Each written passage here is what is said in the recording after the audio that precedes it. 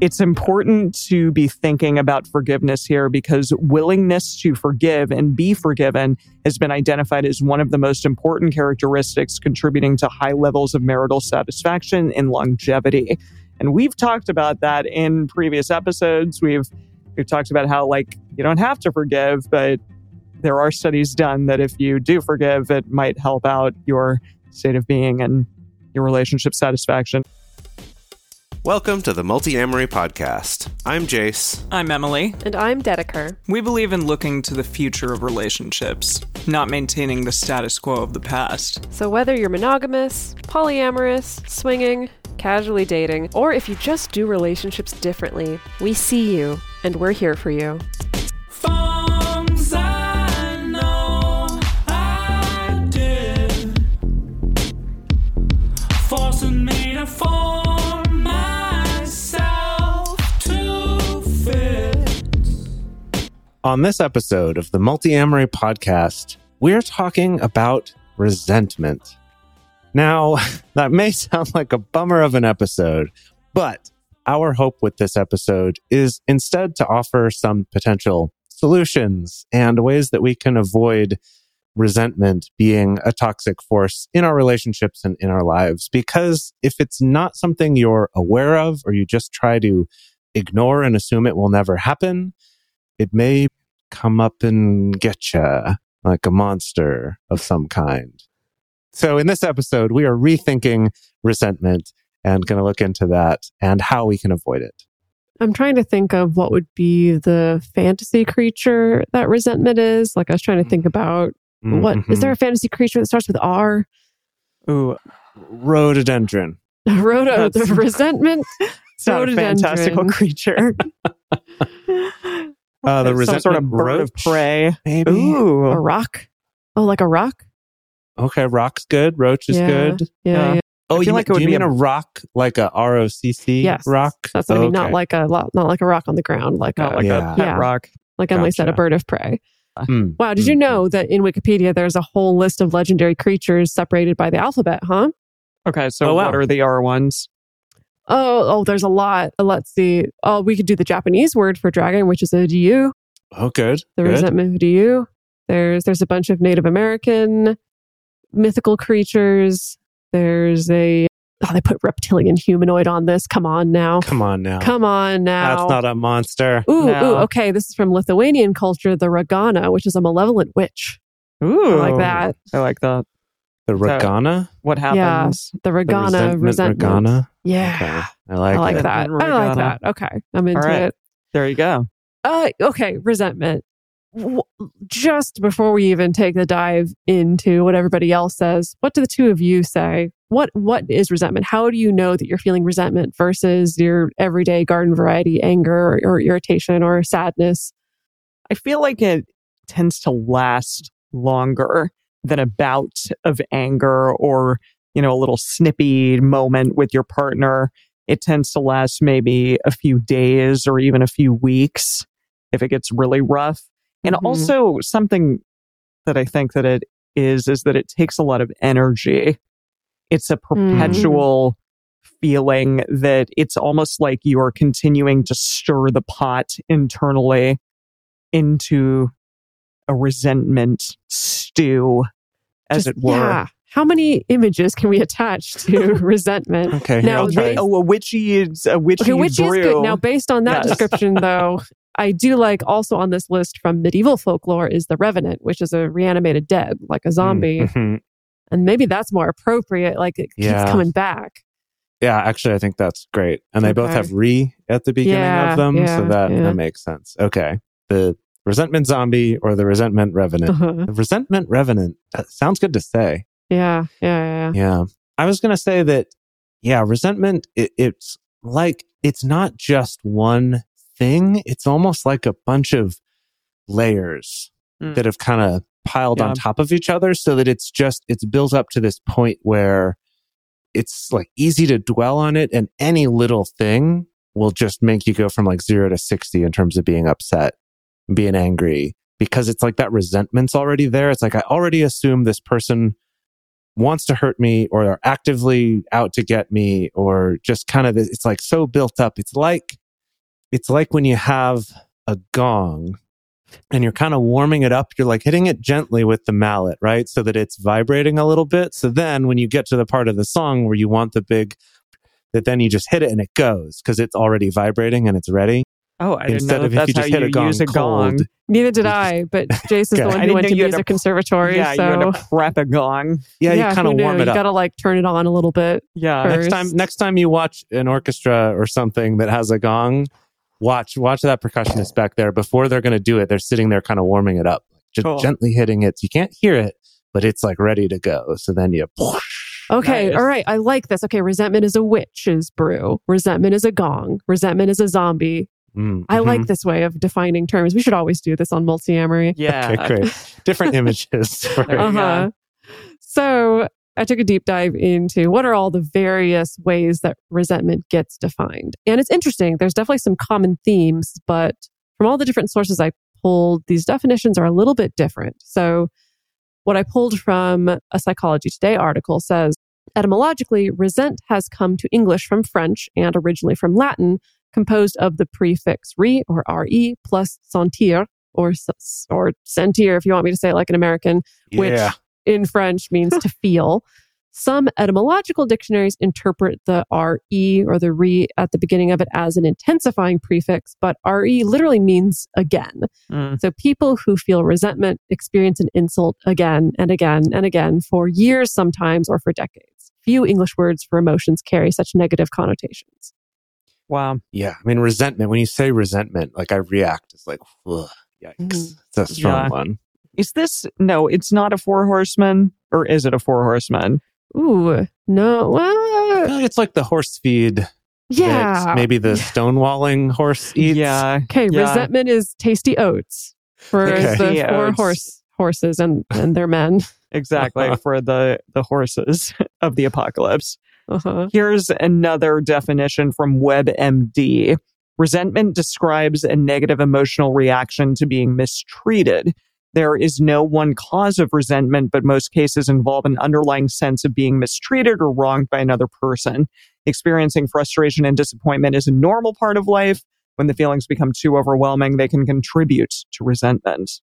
Yeah. And then here's a definition or a description from Psych Central.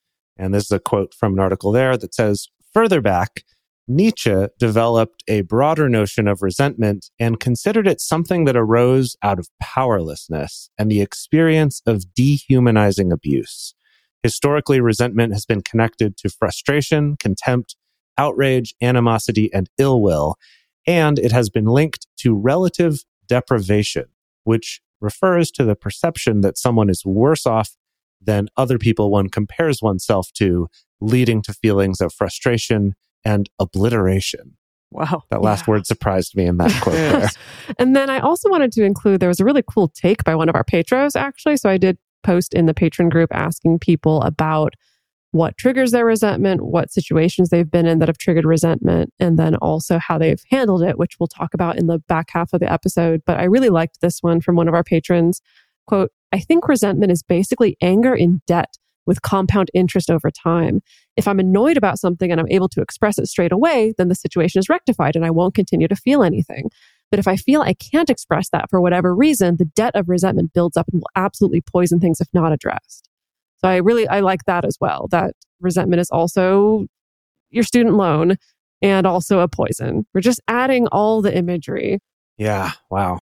We don't get uber political on this show, and yet there is sort of a political angle to definitions of resentment and sort of like how we view resentment, especially around, I think, times of going to the polls and listening to politicians talk about each other in a mean way and, trying to bring up all the things that like the last politician did shittily and that you should feel bad about it and that you should, choose me because I'm not going to do those things that perhaps you're resentful towards this other politician for. Yeah, there's also, some of this episode was a little bit difficult to research because the fact that there's a lot of scholarly articles specifically about the ways that politicians will leverage resentment in the sense of like class resentment or racial resentment or migrant resentment, economic resentment, all those kind of things, that it's also an interesting ingredient in our political system as well right now. So this is from Psychology Today. They said people tend to apply resentment to the feelings that less powerful individuals harbor toward more powerful ones. Anger that may have accumulated for years because it cannot be directly expressed. And this is kind of interesting because calling anger resentment turns social failings into individual ones. And they're essentially shaming people when they object to unfair circumstances, which is kind of shitty for these politicians to do. But I think it's a way, as you said, to leverage this kind of political gain or manipulation. Yeah, and this is another nuance to our definitions of resentment that we don't go into too much in this episode, but that there can be sometimes a little bit of a dismissal when we label somebody's emotion as resentment as opposed to anger, that sometimes there's a little bit of invalidation attached to the term resentment, that there's almost this implication of, oh, they're just holding on to a grudge for no reason. Yeah. It's not really valid anymore, as opposed to having more intense anger in a particular moment. Yeah, and on that note, this is from Tragedy and Resentment by Ulrika Carlson. And this says, indeed, my characterization comes close to that of Matt Sheeler, who takes resentment to be the result of an inhibited vindictive urge or suppressed indignation at an experience of injustice. For him, resentment is a phenomenon found primarily among those who suffer political oppression. Such people must suppress their anger because their society does not provide any normative framework or practical forum wherein they could hold their oppressors accountable. Resentment thus becomes, according to Sheeler, a self-poisoning of the mind, an anger fueled by a grievance that builds up as it cannot be discharged in personal revenge or accusation and retribution of some official institution. And I mean, I think we see that just everywhere, right? Yeah. Like both on the public stage and on the internet all over, I think big and small, this sense that there's so many systems that don't actually deliver a sense of justice or a sense of fairness to us. And therefore, all that resentment and anger just like builds and builds and builds and builds and builds and often explodes multiple times over and over and over. So of all those definitions and descriptions, we can see some common themes where we can start to piece together our understanding of what resentment actually is. You know, like you said, Emily, there's a part of it where it's about it lasts over a long period of time. It's not just in the moment. There's some sticking power to it.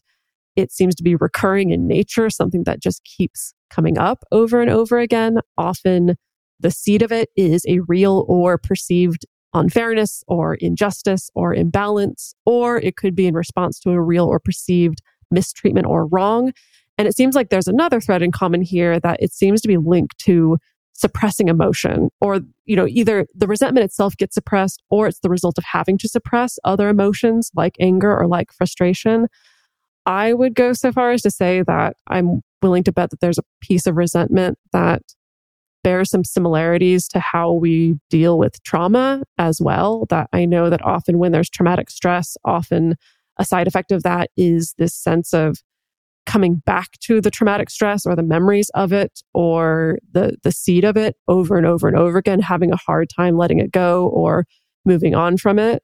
And it seems like there's something there with the resentment as well. Interesting. Yeah. Well, let's talk about how resentment shows up in real life. It can show up in things like recurring negative feelings, an inability to stop thinking about the event, just returning to it over and over again, feelings of regret or remorse, maybe regret for yourself or regret that, you know, you chose to stay in a relationship with someone, for example, or chose to, you know, even allow that person to be a part of your life or treat you in a certain manner. Yeah, that there was one of our patrons in response to my questions who did mention feeling self-resentment, which I thought was really interesting, you know, which I guess is an offshoot of feeling that sense of regret or remorse around one's own choices, perhaps, or circumstances.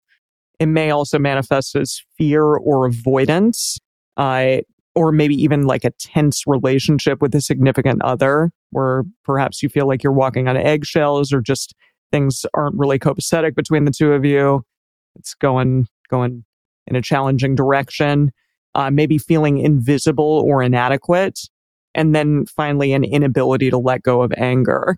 And I kind of said this again. I think that I have my own personal biases when it comes to this term resentment, because I think that personally, I'm like, it just sounds like a lot of energy and time and, held space for perpetuating this idea that like I'm going to continue to be upset over something, and I'm going to, maybe it'll color the way in which I treat my partner, or I even exist with other humans, or something like that. And I think that it can still be a very valid thing to feel, even if maybe my head initially goes to, oh, I don't want to like be in that space personally. Like I need to just like get over something or move past it or change my circumstance with another person in order to like not get myself to a place of resentment. But I don't know. There might be negatives and positives for feeling that way. Yeah, and we'll definitely get into that. And it's good for you to point that out, because I don't want anyone to think that we're saying resentment is always a bad thing. Yeah. Sometimes it can be a very, very helpful thing, but we'll get into that a little bit later. I wanted to ask the two of you of, the times that you've experienced resentment yourself, or maybe you've been on the receiving end of somebody else's resentment. Like, how has that looked? How has that felt? Yeah, like a lack of, I think, touch or sweetness or intimacy, perhaps. Yeah. And then, again, like having somebody be angry at me for a week or a couple weeks. And even after like maybe apologies were made or stuff like that.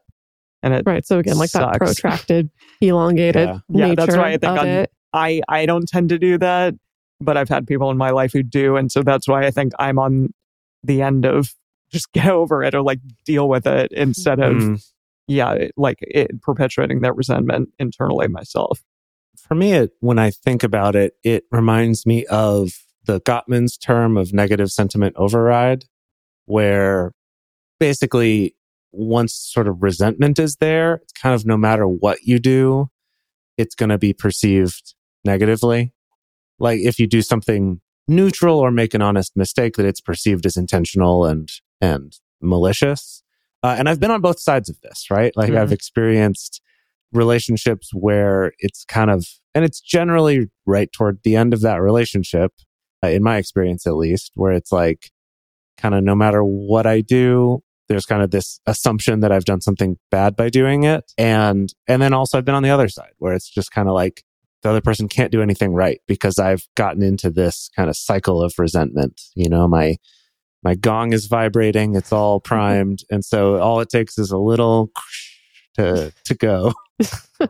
I think, the perceived versus real is something that in so many of these things that we talk about on this show needs to at least like be looked at to some degree. And it's not saying that your feelings aren't valid or that whatever you're going through isn't a reality, but that there are always like two people who go through life, together that perhaps like bring resentment to a head.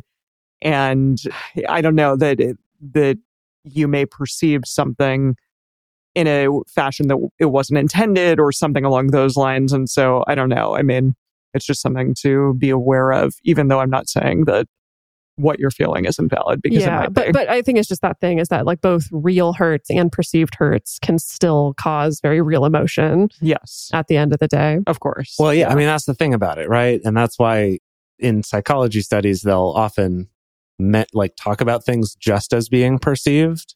And that it's when you're writing then the article for the public that you have to put that real or perceived, because when it comes to our brain and our psychology, it still is real. Well, there is nothing but perceived, right? Yeah. That's all we have, right? We only get the reality that we perceive. There is no absolute reality that we can understand. So it's always perceived. Yeah. And it doesn't matter whether that's quote true or not. And even like that concept is sort of doesn't that quite starts apply, right? Taking us to like multi-philosophy. That's true. One of our many offshoot podcasts Yeah. where we can really take a deep dive into what is the nature of reality actually. Yeah. Yeah. Wow. I know when I think about resentful behaviors, it makes me think about passive aggressive communication. Yeah. Because that's the whole point of it, right? Is I feel like I have to suppress, or there's some reason why I can't communicate the way I feel, or why I can't ask for what I need, but it still needs to get out somehow. And so it comes out in a passive aggressive way. It makes me think of when I was reading Eve Rodsky's book, Fair Play, about division of household labor. She makes this argument that if you're feeling hesitant about talking to your partner about household labor, or if you feel resigned or feel like, no, it's not going to help anything, it's not going to change anything, I don't know how to talk to my partner about this or make requests about this. She points out the thing is you probably already are, just in a really bad way, in a very passive aggressive way. You know, when you go to do the dishes and you're like angry and sighing and stomping around in front of your partner, but you don't say anything, like you're still trying to communicate what you need, just not very effectively. And so you can do that in more effective ways as well. We've all been there. Everybody, I'm raising both to double everything. I've been there so many times over. Yeah. So in the questions that we put out there to our patron group was also some questions about what are some real life examples of circumstances that might trigger resentment. And so, this, just to quickly go through this, includes things like half-truths or lying or outright lying, miscommunications or assumptions, not feeling heard. Again, like the line between miscommunication and assumption and half-truths and lying really all depends on your frame of reference there. Feeling like you're being taken for granted or your support not being reciprocated, feeling manipulated, feeling powerless or feeling like you don't have agency. I think there might be a relation here between regret and resentment, that if you feel like you made a choice that you regret because of someone else, it can lead to resentment being directed toward that person. I know this has come up a lot, both in people I know either having had this happen or wanting to avoid this situation, where say your partner gets a job that means they're going to need to move to Florida or something and you don't live in Florida. It's this, well, on the one hand, I could say, I really don't want you to go because that's honest and I don't. But on the other hand, I don't want them to not take this opportunity and resent me for it. So I could see that kind of being tied into a lot of these. We also have jealousy and envy. So something like I see or found out that my partner did something with someone else that I've been wanting to do with them and they haven't done with me. Or when extra care or attention or accommodations are made for someone else, the metamour of mine, and not made for me. Or even just not feeling like a priority. I've seen couples where resentment can come from how much someone like goes out of their way to help and be there for their family members, like their brothers and sisters, but not for their partner in the same way. And I've also seen the opposite of like, this person's so generous with everyone except their family or things like that, right? And kind of seeing that resentment come out of that. And then expectations not being met, like not honoring time commitments or rescheduling. The time management came up a lot in the answers to this question. And then I guess also just like when I feel like I'm saying something and nothing changes. Like we have conversations and nothing changes. Like we're getting stuck in this rut and that can lead to that. And I think it's related back to powerlessness, right? Of that feeling of like, well, everything I'm doing isn't working. And so I start to develop this resentment feeling. Yeah. So let's talk about what the research says. And again, it is a little hard to find studies on this topic, not because it hasn't been studied. It's been studied extensively. It's a very broad emotion to study. And there's a lot of discrepancies about what are we actually looking at here? Are we looking at trauma? Are we looking at anger? Are we looking at sadness? Are we looking at strife? Are we looking at, are we looking specifically at politics and things like that? So I'm going to read from an article written by Antoniana Contreras, writing for Psych Central. And they're referring to the facial feedback theory of emotions, which suggests that our facial expressions not only are the result of our emotions, but also they can influence our emotions as well. And they said resentment doesn't show in our facial expression in a generalizable way, the way that our primary emotions do, like sadness, fear, disgust, joy, things like that. Even when it's rooted in anger's strong facial emotions, which is universally experienced. I've observed many people manifest resentment in an almost imperceptible way, as if they're hiding what they feel. I wonder if resentment is really an emotion or an emotional process in its own right, since it needs to be uncovered and dissected before it can be dissolved. And I think that lays out the foundation of why it's a little bit hard to study, is because there is some debate about there's layers to it. Yeah, there's so many layers to it. What actually is it? It's still a little bit confusing, seemingly a little bit unclear from a research standpoint.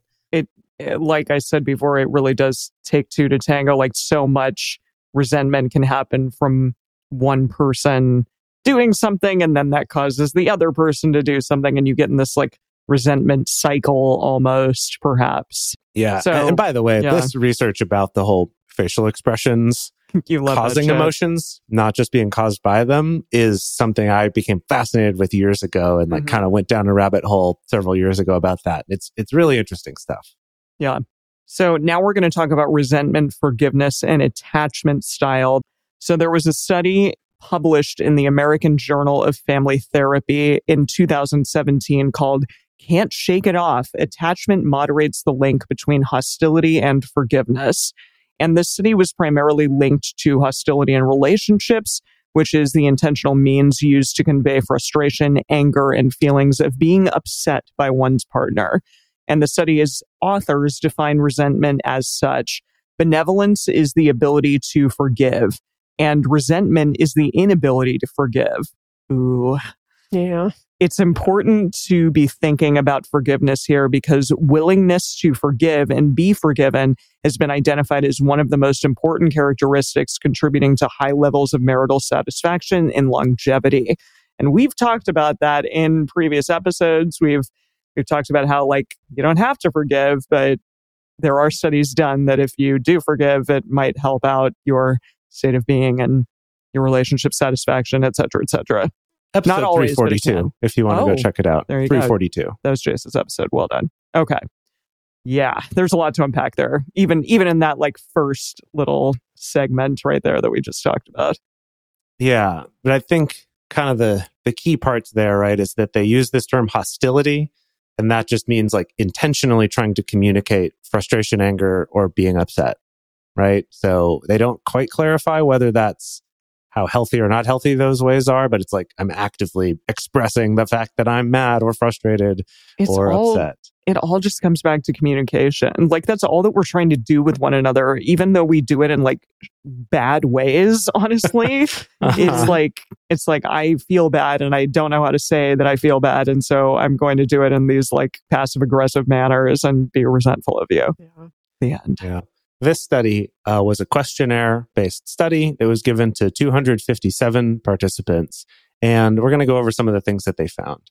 So one is that they found forgiveness tends to become harder to do. It becomes more difficult as the intensity and the duration of the hostility increases. So that one was interesting. And I'm assuming this means harder to forgive the person who was hostile. And that makes sense, right? It's just like the more mad they were or the longer they were mad for, it's harder to forgive them about it. This also could come the other way. Like the longer I was expressing anger about it, the harder it is for me to forgive. I'm not sure which one they mean here. They also found that high hostility is correlated with lower levels of relationship satisfaction. Not really surprising there. Poor relationship outcomes, which I'm assuming they just mean breaking up by that, but again, I don't quite know how they defined it. And then poor health outcomes, which this relates back to that episode 342 where we talked about forgiveness and not forgiving and harboring resentment can have some negative health impacts there. And then also, this one. So individuals who perceive because that's all that exists. Doesn't matter if it's real or not. It's always a perception. Individuals who perceive receiving more hostility from a partner were much more likely to be higher in resentment toward that partner. Yeah. So I guess that kind of answers my question from that first one there. It's like how intense and how long the hostility was from the other person is more likely to make you resentment, and it's harder to forgive. And then the interesting part is they also were looking at attachment style and how that influences this. So they found that partners who were higher in avoidant attachment were also less likely to benevolently forgive a partner, particularly in perceived instances of hostility. So if you're more avoidant, you're less likely to forgive in the face of a partner being hostile to you. That makes so much sense now. Yeah. But they also found that I get it. The relationship between hostility and feelings of resentment was moderated by anxious attachment tendencies. So it suggests that partners who are in a relationship with a relatively low level of hostility are more likely to feel resentment after a hostile interaction if they're more anxiously attached to their partner. Damn it, Dedeker. It's like speaking a lot of truths right now. Does that match your lived experience? Yes. Right. Yeah. So just to clarify, that first one we were talking about is avoidant attachment is less likely to forgive a partner. particularly in hostility, and now this is about anxious attachment, is That more even- likely to feel resentment after. Yeah, even if there's a low level of hostility in the relationship, if there's an instance of hostility, the anxious attached person is much more likely to feel resentment from that singular instance. However, they also found that the protective effect of a more securely attached relationship was not present in the context of receiving large amounts of hostility from a partner, which also makes sense. If you're securely attached, doesn't matter how securely attached you are if you're being a big old jerk all the time.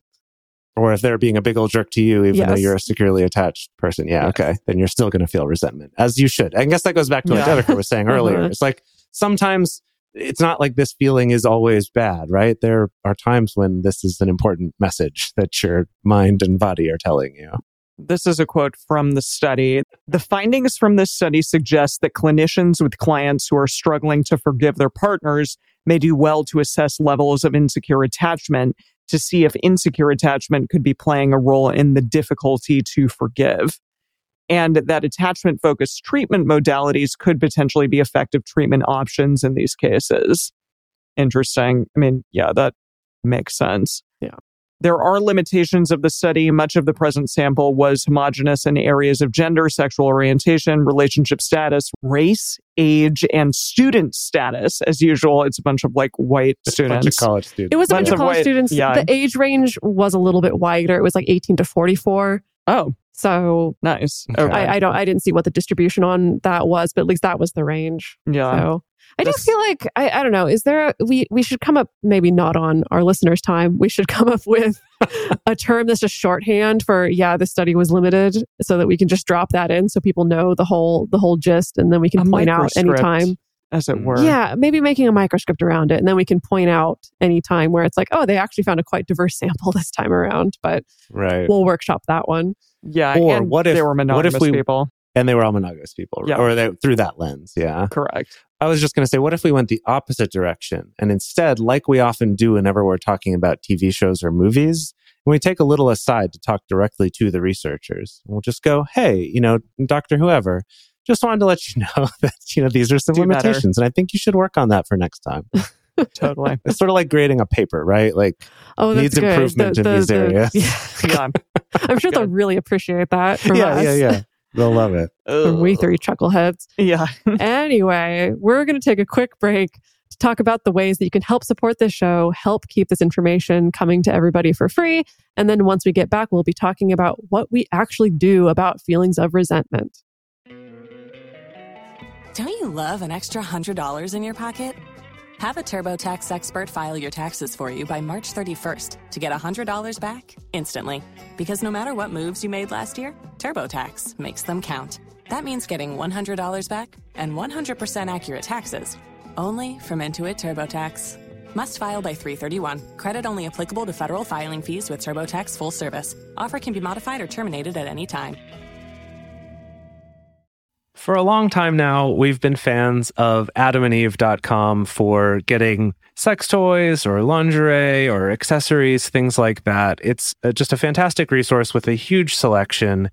And now, not only do we have a fantastic offer, but we also have a promo code that will work on adammail.com and evestoys.com, which are their sites specifically for LGBTQ audiences. And our code is fantastic. It's 50% off of almost any item in the store and free discreet shipping when you use our code MULTI. Yes, we love adamandeve.com and have for years. They are our oldest and longest sponsor, and they just keep on giving great gifts to us and to our listeners. You can bring more pleasure and satisfaction into your bedroom by going to adamandeve.com, adammail.com, or evestoys.com and select any one item. It can be, an adventurous new toy or anything you desire, something fun, something sexy, whatever sounds good. So just enter offer code MULTI at checkout and you'll get 50% off almost any item plus free shipping. That's MULTI, M-U-L-T-I, at adamandeve.com, adammail.com, or evestoys.com.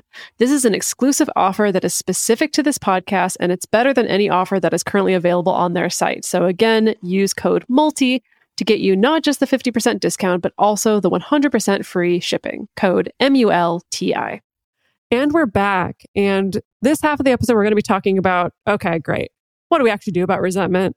It doesn't feel great. Not a lot of people enjoy that feeling. And so do we fix it? Do we not? Does it mean something? Are we broken if we feel it? Nah. The first thing to bear in mind is that, as we've said earlier, resentment can be a double-edged sword. Of course, it can drain life out of you. It can drain joy out of you, but it could also be a useful signpost that's pointing you toward areas of dissatisfaction in your life or in your relationships that can be addressed, or maybe some past harms that can be mended. So again, if you're feeling resentment, it doesn't mean you're a horrible, awful, toxic person. It's not your individual failing that you're feeling resentment. It's just often it's trying to tell you something. And you can feel resentful and love at the same time for somebody. Whoa. It's not always just one or the other. Whoa.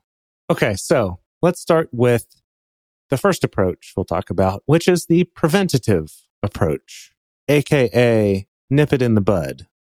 What is nip it in the bud? Because I always think of a sexual type thing with that. Oh, No, my goodness. no. What? Is that No. not it? Okay. It's like about No. flowers or something. Yeah, like you have a bad weed that's going to grow, and so you nip it in the bud, right? When Got it's it. budding, you're just like, no, not even going to let it grow. Okay. It's about being a good gardener of your heart. Okay. That's better. Good. Thank you.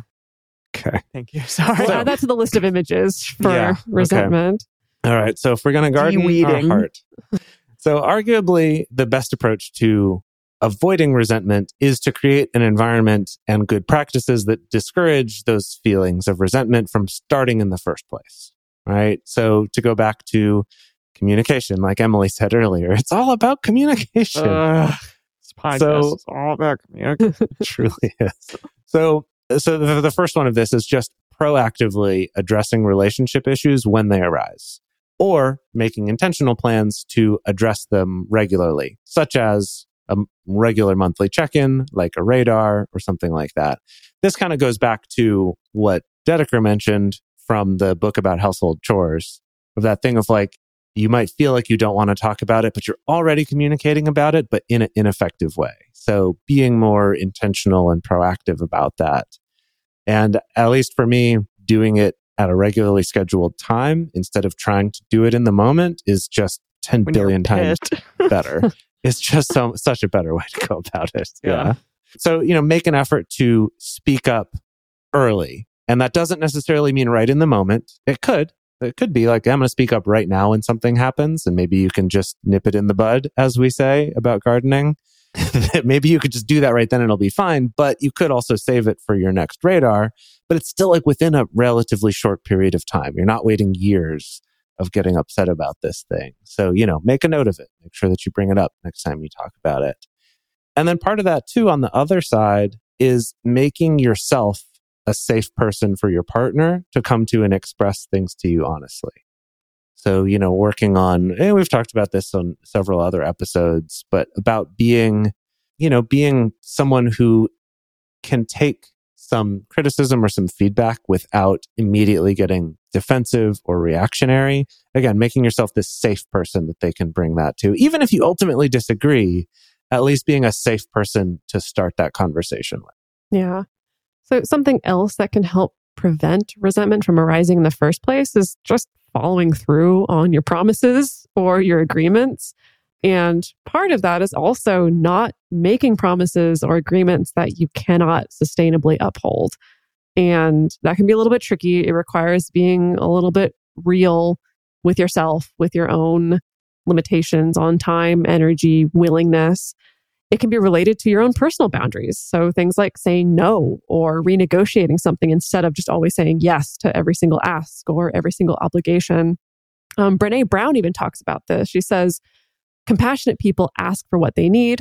They say no when they need to. And when they say yes, they mean it. They're compassionate because their boundaries keep them out of resentment.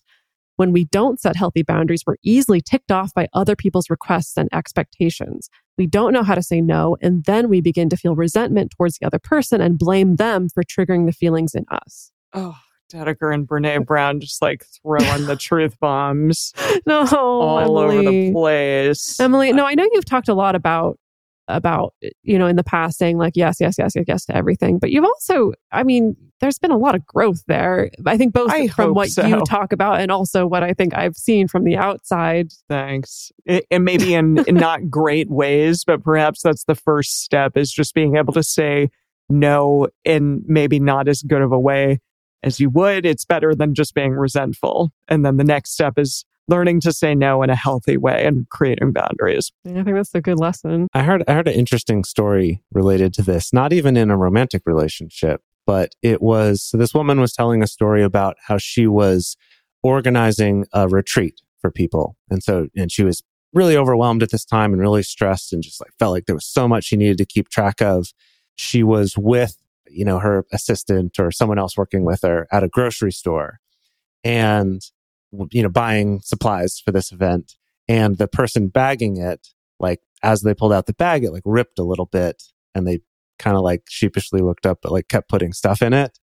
And she said that in her head, she immediately spiraled into this like, oh gosh, I'm so stressed out. I need to like remember to remind the person picking up this bag that it's got a rip in it. And so it, it might fall and, kind of like all this, like, I've got to manage this thing. And then she said, like, right while I was in the middle of this, the other person who was with me said, oh, hey, that bag has a tear in it. Could you get a new one? And they were like, oh yeah, no problem. And did it. And she was just like, it like melted her brain where she was like, oh my gosh, there was this really simple solution of just asking for someone to help me that didn't even occur to me. Was not even in my realm of reality of what I could have done in that situation. So many of us do that. We like create the hardest, solution for ourselves to a simple problem. Wow. Because we're afraid to ask for someone to do something for us, even if it's so minor and inconsequential like that. Yeah. Like for them, right? It was huge consequence for you, but this really small consequence for them of like, oh yeah, cool, I'll grab another bag. So when we're nipping things in the bud, we should beware of unspoken expectations. And this is particularly important for non-relationship escalator folks, but I think it's important for everyone. Use that relationship anarchy smorgasbord, which was Multiamory episode 339, just so that, you have it all out on the table on your smorgasbord about what it is that you want and don't want out of this relationship. What are the things that you're willing to bring? What are the things that are like off the table? Because otherwise, there may be expectations that you're not aware of, and then that kind of spirals out of control and gets you into a potentially dicey situation. This is from Jennifer Halbrick, writing on Medium. She said, unspoken expectations are preconceived resentments. When you expect something but don't voice it, you are likely frequently disappointed. When this happens repeatedly, that disappointment turns into resentment. And also from them, you and your partner don't have to wholly accept one another's stated expectations. However, voicing them is always the first step in establishing a mutual understanding. Negotiations or compromises can follow this until both parties are in agreement. It's only then that they can be met. So yeah, I think also it's really important to express appreciation and love for your partner in a way that lands for them. A lot of us will do it. It will, express things like that in a way that will land for us. And we expect that it's going to land in the same way for them. And that may not always be the case. And so I think learning each other's love languages, what really makes your partner tick and what makes them excited and happy, that's very important in terms of expressing love and appreciation for them. And yes, we recognize that all of this is much easier said than done. But I think just being aware of it can help. And hey, you know what? To help you out with this, we made this podcast called the Multiamory Podcast with a whole ton of episodes that are all trying to help with this problem, because we go through it too, right? This isn't just easy. It's not like, oh, I learned that, now I have no problems. It's like, that's why we've been doing this podcast for 7 years. So what if the resentment is already there? What if I'm already steeping in it like a fine tea? You're probably oversteeped that tea. Yeah, I'm already stewing in it like a witch's brew. Now, you're the water in this analogy? No, I think you're the tea bag. Yeah. Wait, no, but I thought you said you're steeped in it. Yeah, you're steeped in it. I Does think the you're more tea like bag steep in the water, or does the water steep with the tea bag in it? The chicken No, or the egg, Jace? I don't know. See, I was thinking more, I'm like a carrot in a stew, Yum. Okay. but like a witch's stew that no one wants to eat. Right. Okay. Resentment stew. Resentment stew. Yeah. And you are a carrot in it. Yes. Okay. Yes. Got it. Then, Okay. Well, first things first is, again, I don't want to encourage anyone to just invalidate themselves right away. I think like you talked about, Emily, that sometimes it's hard to do a balance, right? Because on the one hand, like you don't want to hold a grudge. You don't want to waste all your time and energy just holding on to the anger. But also at the same time, if there's something really important going on, you don't want to just throw that in the garbage. So I think the first thing first is to ask yourself, is this feeling trying to tell me something? If this feeling had a voice, what would it say? Is it prompting me to some kind of action? Sometimes feelings of resentment can get worse if they're also being suppressed or denied on top of that.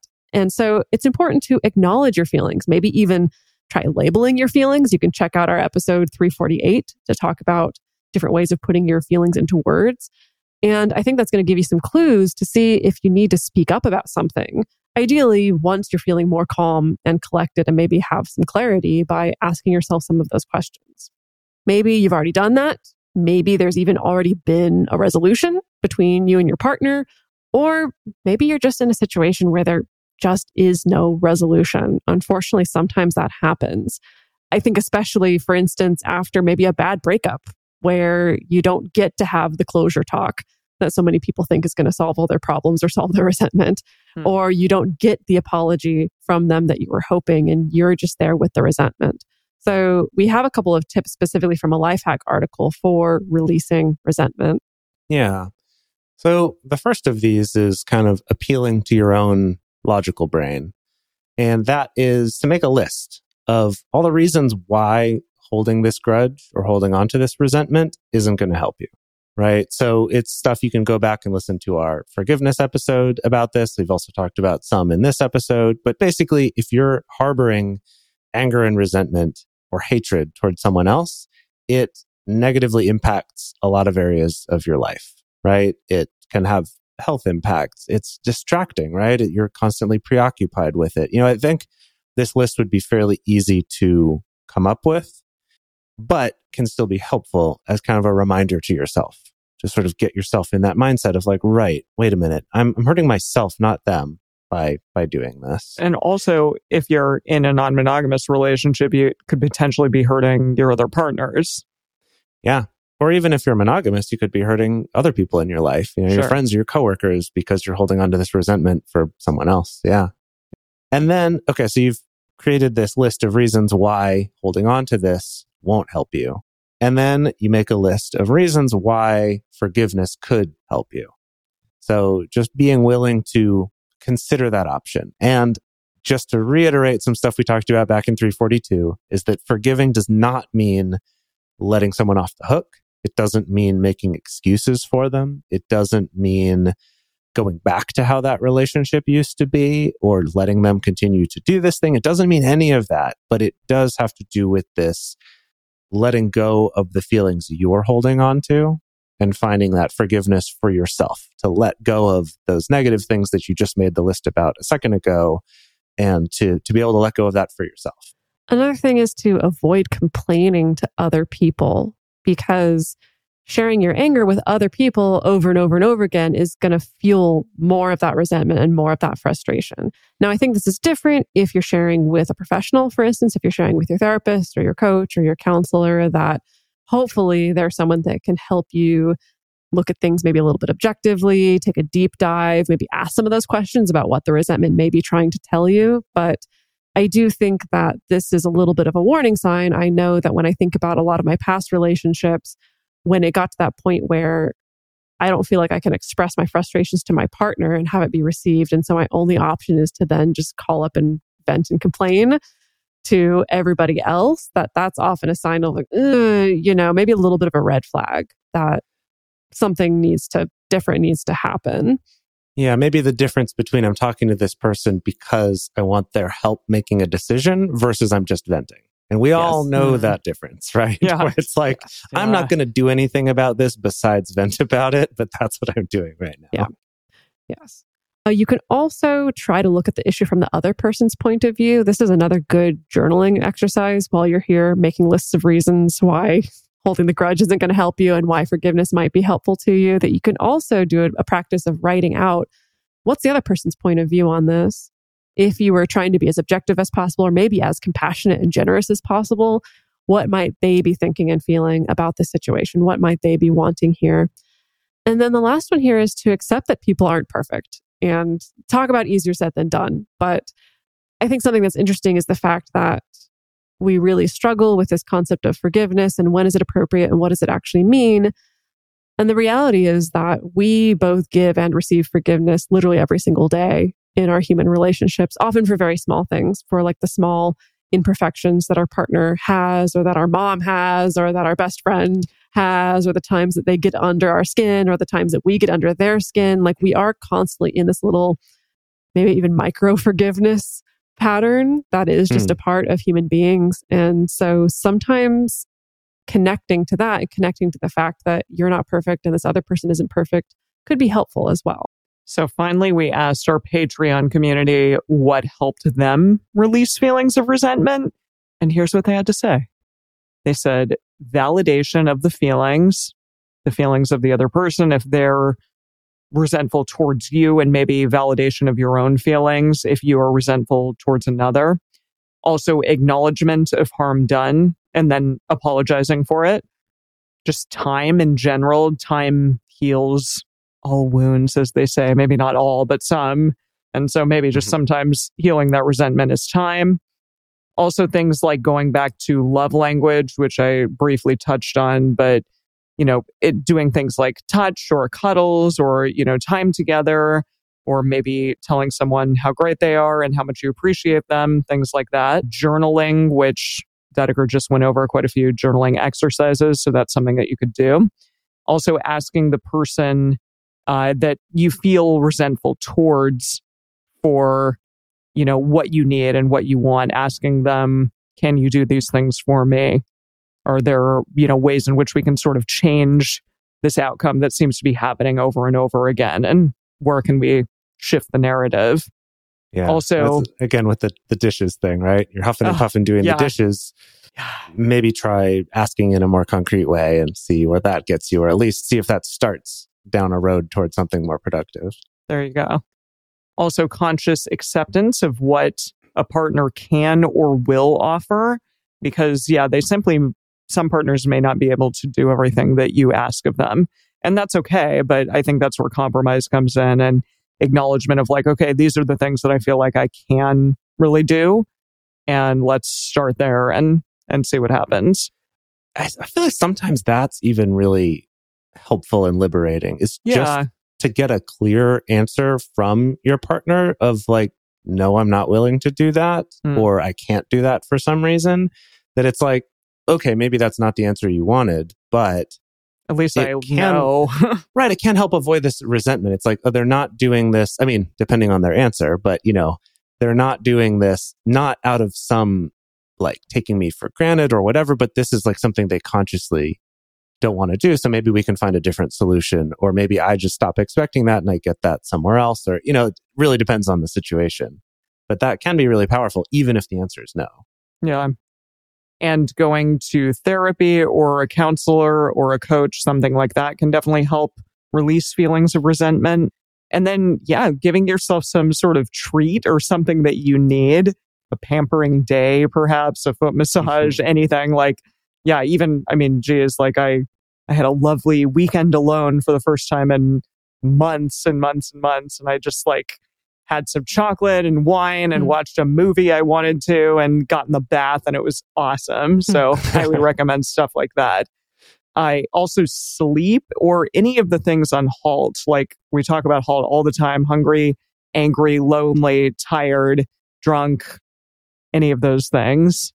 Address that, because perhaps those are things that you need in that moment. I definitely get more resentful and more just sort of down in the dumps emotionally in general if I'm really, really tired. So perhaps address that. Oh, it's so huge. Huge. Yeah, sleep is huge. And then finally, ending the relationship. As we say on this show over and over again, it's okay to break up. And sometimes that is the thing that is going to release the resentment, or at least help you move past it to a degree. Maybe the two of you just are not right together and you can't come to a compromise that is beneficial for both of you. And that's okay. It's okay to break up. Maybe as a callback to our episode from last week, it could even if it's not breaking up, maybe it's not living with this person. That's true. Right? Maybe it's like, hey, we're not the best fit for living together, but we're great in all these other ways. So let's just actually address that. Yeah. But that takes a lot of communication and being intentional. Yeah. So what did we learn? Resentment is a zombie. Resentment is a witch's brew. Resentment is a roll of tasty oats for some horses. Resentment is a gong that's all warmed up. All warmed up, yeah. Yeah, yeah. We just got to find ways to release those reverberations into the air and put those oats to better use. Feeding some rescue horses. Yeah, instead of the horsemen of the apocalypse of relationships, rescue horses. That's great. I like that. Okay, folks. So in our bonus episode, we're going to be talking about kind of a wackadoodle study from the 80s about resentment and shame and laughter in particular. So stick around for that if you're one of our patrons. And this week on our Instagram, we want to hear from you. What triggers resentment for you? You can find that on our Instagram stories. The best place to share your thoughts about this episode with other listeners is on the discussion thread in our private Facebook group or Discord chat. You can get access to these groups and join our exclusive community by going to patreon.com/multiamory. In addition, you can share with us publicly on Twitter, Facebook, or Instagram. Multiamory is created and produced by Jace Lindgren, Emily Matlack, and me, Dedeker Winston. Our episodes are edited by Mauricio Balvanera. Our social media wizard is Will McMillan. Our production assistants are Rachel Shenowork and Carson Collins. Our researcher for this episode is M. Mays. Our theme song is Forms I Know I Did by Josh and Anand from the Fractal Cave EP. The full transcript is available on this episode's page on multiamory.com. You've worked hard for what you have. Your money, your assets, your 401k, and home. Isn't it all worth protecting? Nearly 1 in 4 consumers have been a victim of identity theft. LifeLock Ultimate Plus helps protect your finances with up to $3 million in reimbursement. LifeLock alerts you to identity threats you might miss. And if your identity is stolen, your dedicated U.S.-based restoration specialist will work to fix it. Let LifeLock help protect what you've worked so hard for. Save 25% off your first year on LifeLock Ultimate Plus at LifeLock.com/aware. Terms apply.